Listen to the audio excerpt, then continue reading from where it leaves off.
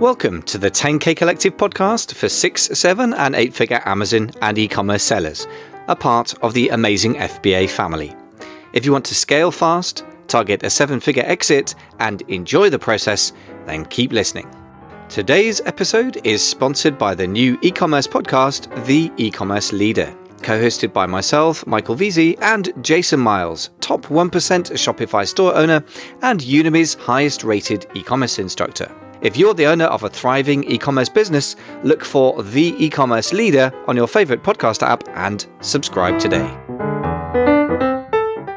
Ladies and gentlemen, boys and girls, welcome back to the 10K Collective podcast, the place to be for 6, 7 and 8-figure Amazon sellers, whether you're based in the UK, US, Australia, to name but a few places where we have quite a few listeners now.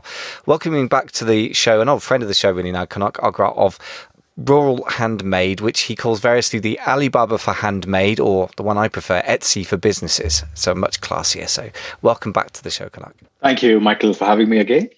And where are you coming to us from today? Based out of London, UK. Excellent. Yeah, me too. So just down the road from each other. So we actually originally met in person, which seems like an ancient idea now. But here we are on Zoom like everyone else. And of course, although you're in London, I know you've lived in lots of places internationally. And one of the things your company is very much in touch with is what's going on in the Indian subcontinent in the broader sense, because that's where you guys source a lot of stuff. So let's start off by asking some of the stuff that's going to get the most out of date quickly, and then we'll get some more evergreen stuff, hopefully. The first thing is, tell me a little bit about what your perceptions of what's going on the ground with suppliers of physical goods for e-commerce in India, because obviously they've been somewhat hit by COVID, apart from the USA, possibly one of the worst sets of stats that I've seen. So what's going on the ground there? Right. So to begin with, the tagline is actually a lot better than what you probably read in the news. I think India, unlike a lot of other countries like the US or the UK, the essential services were running fine. The public transport was running as well. But in India and the Indian subcontinent, it was a really strong, hard lockdown. So public transport was shut down. You literally could not go out.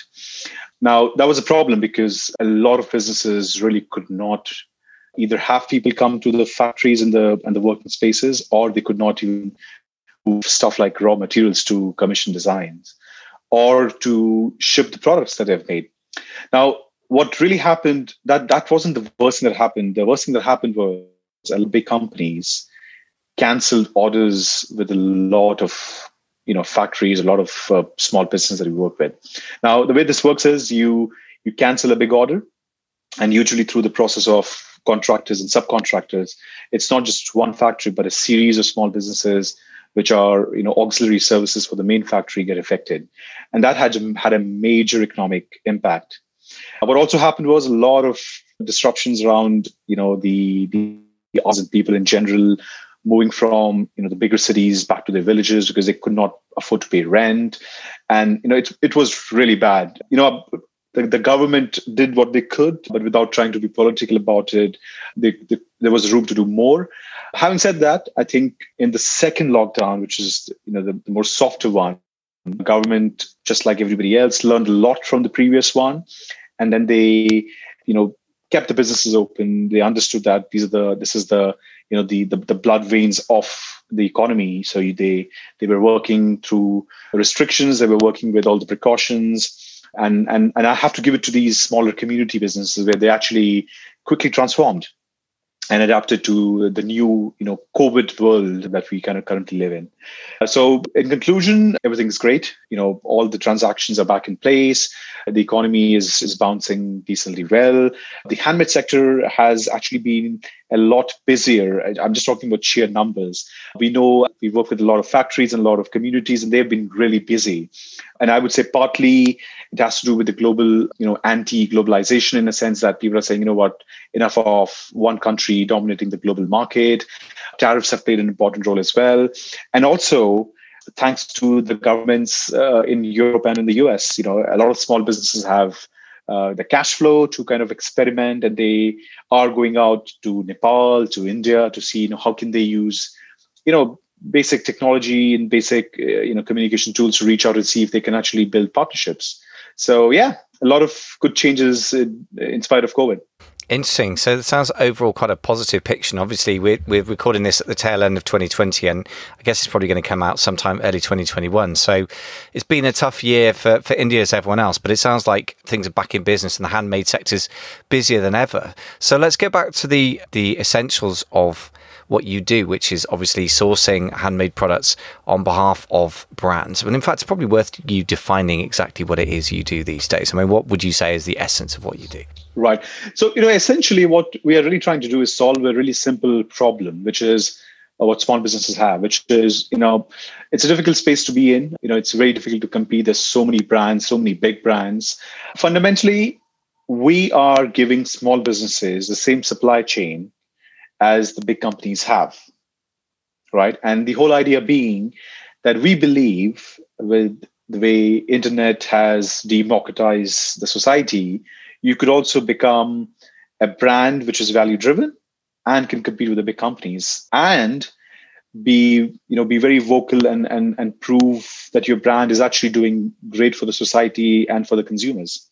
And that's very much on trend. It's interesting that you were mentioning the trend of one of the things that you think has helped the Indian and indeed other global handmade sectors bounce back. But you kind of can't help talking about India because apart from anything else, it's just got a huge percentage of the world's population, right? But it's obviously the anti-globalization idea, the tariffs on China, and the idea also of getting away from mega factories producing plastic stuff that is neither environmentally friendly nor very attractive in any kind of sort of ethical way either. So yeah, it's very much on trend with the way things are going for consumers and the sort of noises, I guess, from the governments as well, isn't it? I mean, the British government's talking about greening itself. It's kind of be associated with something vaguely positive, I guess, other than Brexit and COVID this year.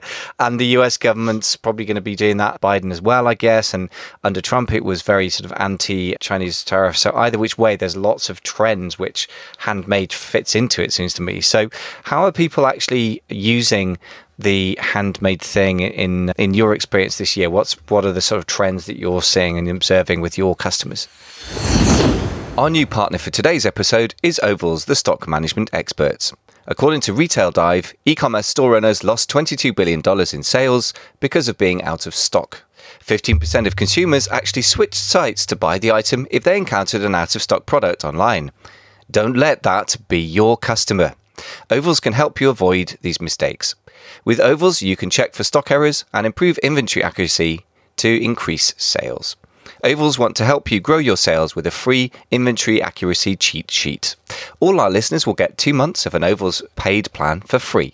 You can get your free months by visiting ovals.io/amazingFBA. That's OVALZ.io/amazing, F for Freddy, B for Bertie, A for Alpha. Right, so I think there are a few trends that I can actually share with you. One of the trends that I've seen is I think the whole gifting and the giving industry is being completely disrupted now. I think gift industry in such has now become the pioneer for sustainability. We have seen a massive increase in the number of brands who've been actually, approaching and saying, we need products that have a story, that bring value, that is, positive for the society, and supports charities and great for the environment, and that exactly is what everybody's talking about, and I think this is great. So handmade and creating all these valuable products in the gifting category is one of the major growth sectors that we have seen within the sector. Excellent. And you got to say that's got to be a good thing as well. It's nice to feel good at work as well as just making some money. And I like the fact that there's a pressure on us to do the right thing these days. Actually, it kind of feels better than just whacking out plastic widgets from China, which I've done as well as anyone else. And it doesn't ever feel particularly special for me personally when you were doing that. So tell me what's going on in terms of the, what are people aiming to achieve these days? So you've got sustainability, provenance, I guess is the word I would call it. So people want to know where it's from. They want to know that it's ethically produced, that it's helping the producers.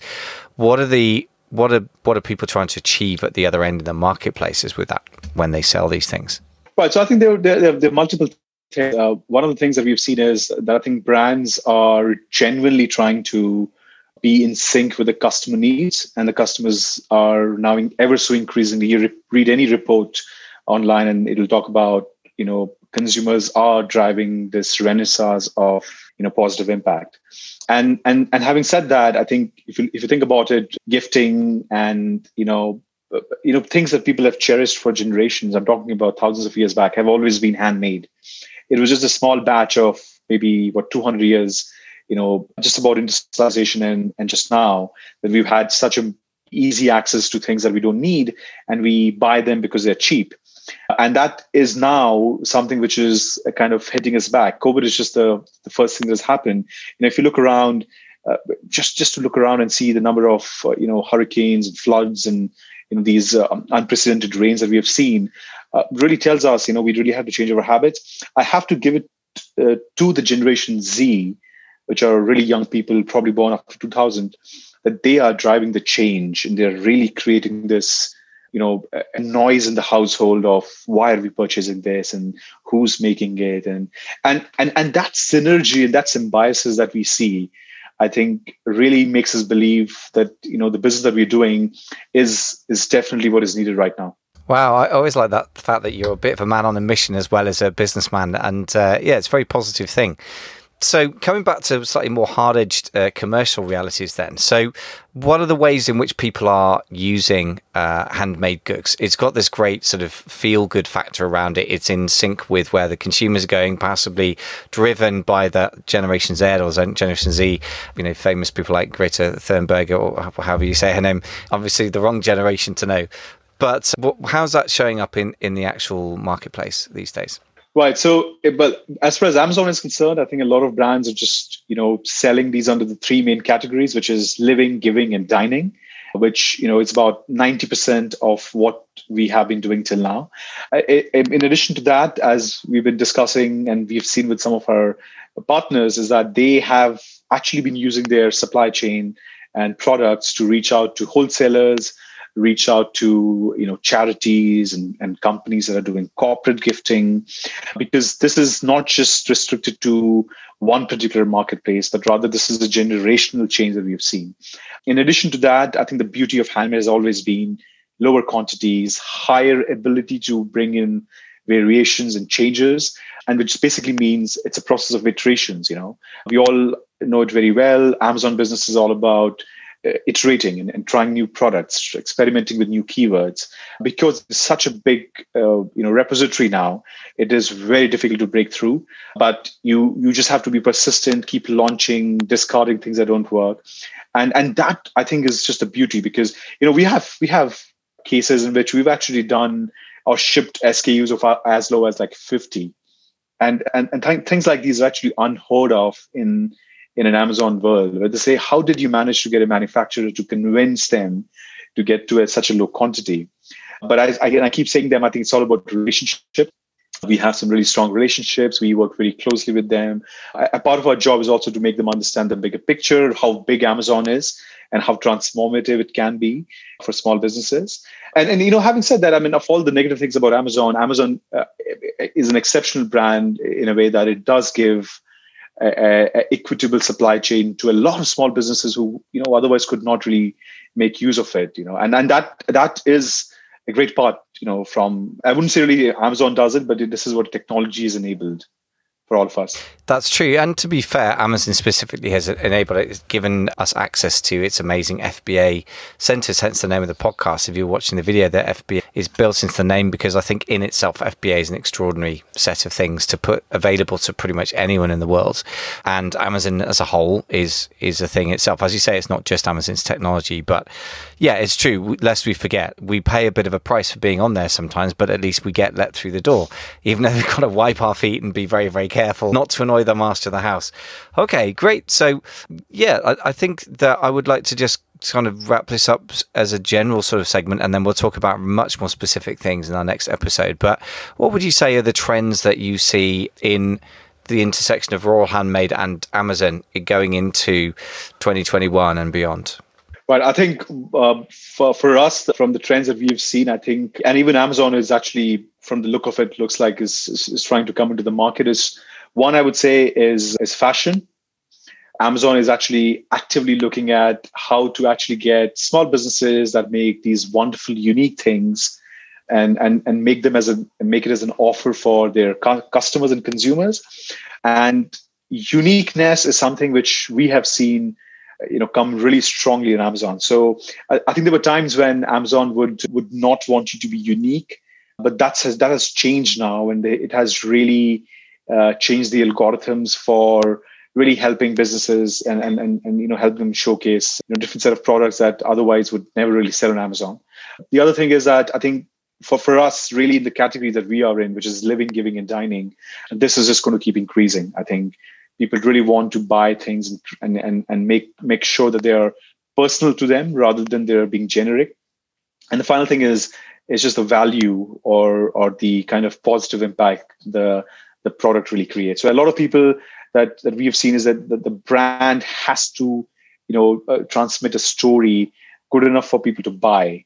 And so, just as the brand registry, which is what all of our partners have, really, really creates an impact. Yeah, I guess the overall message I'm getting from you is that, Handmade is doing well despite the COVID restrictions. And I guess that the sort of distributed nature of what people do makes it rather more proof than other things. A sudden lockdown, if you've got things very concentrated in one place. But then also the positive things I'm getting really is that Amazon's making it more attractive. They're on board with this trend.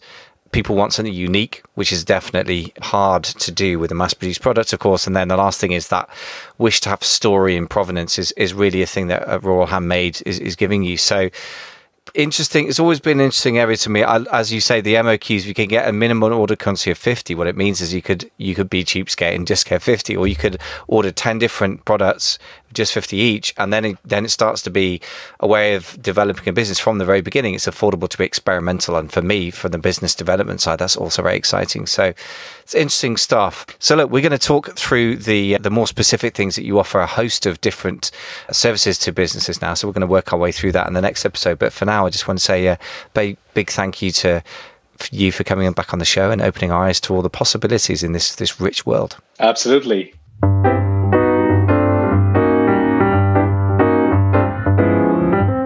Thanks so much for listening to the 10K Collective podcast, part of the family of amazing FBA podcasts. Today's episode is sponsored by the new e-commerce podcast, The E-Commerce Leader. The podcast is hosted by yours truly and Jason Miles, multi-million-dollar Shopify owner and Udemy's highest-rated e-commerce instructor. If you're the owner of a thriving online business and you want to become the best e-commerce leader you can be, it's got your name on it. For free guides and mini courses on many topics, go to www.theecommerceleader.com.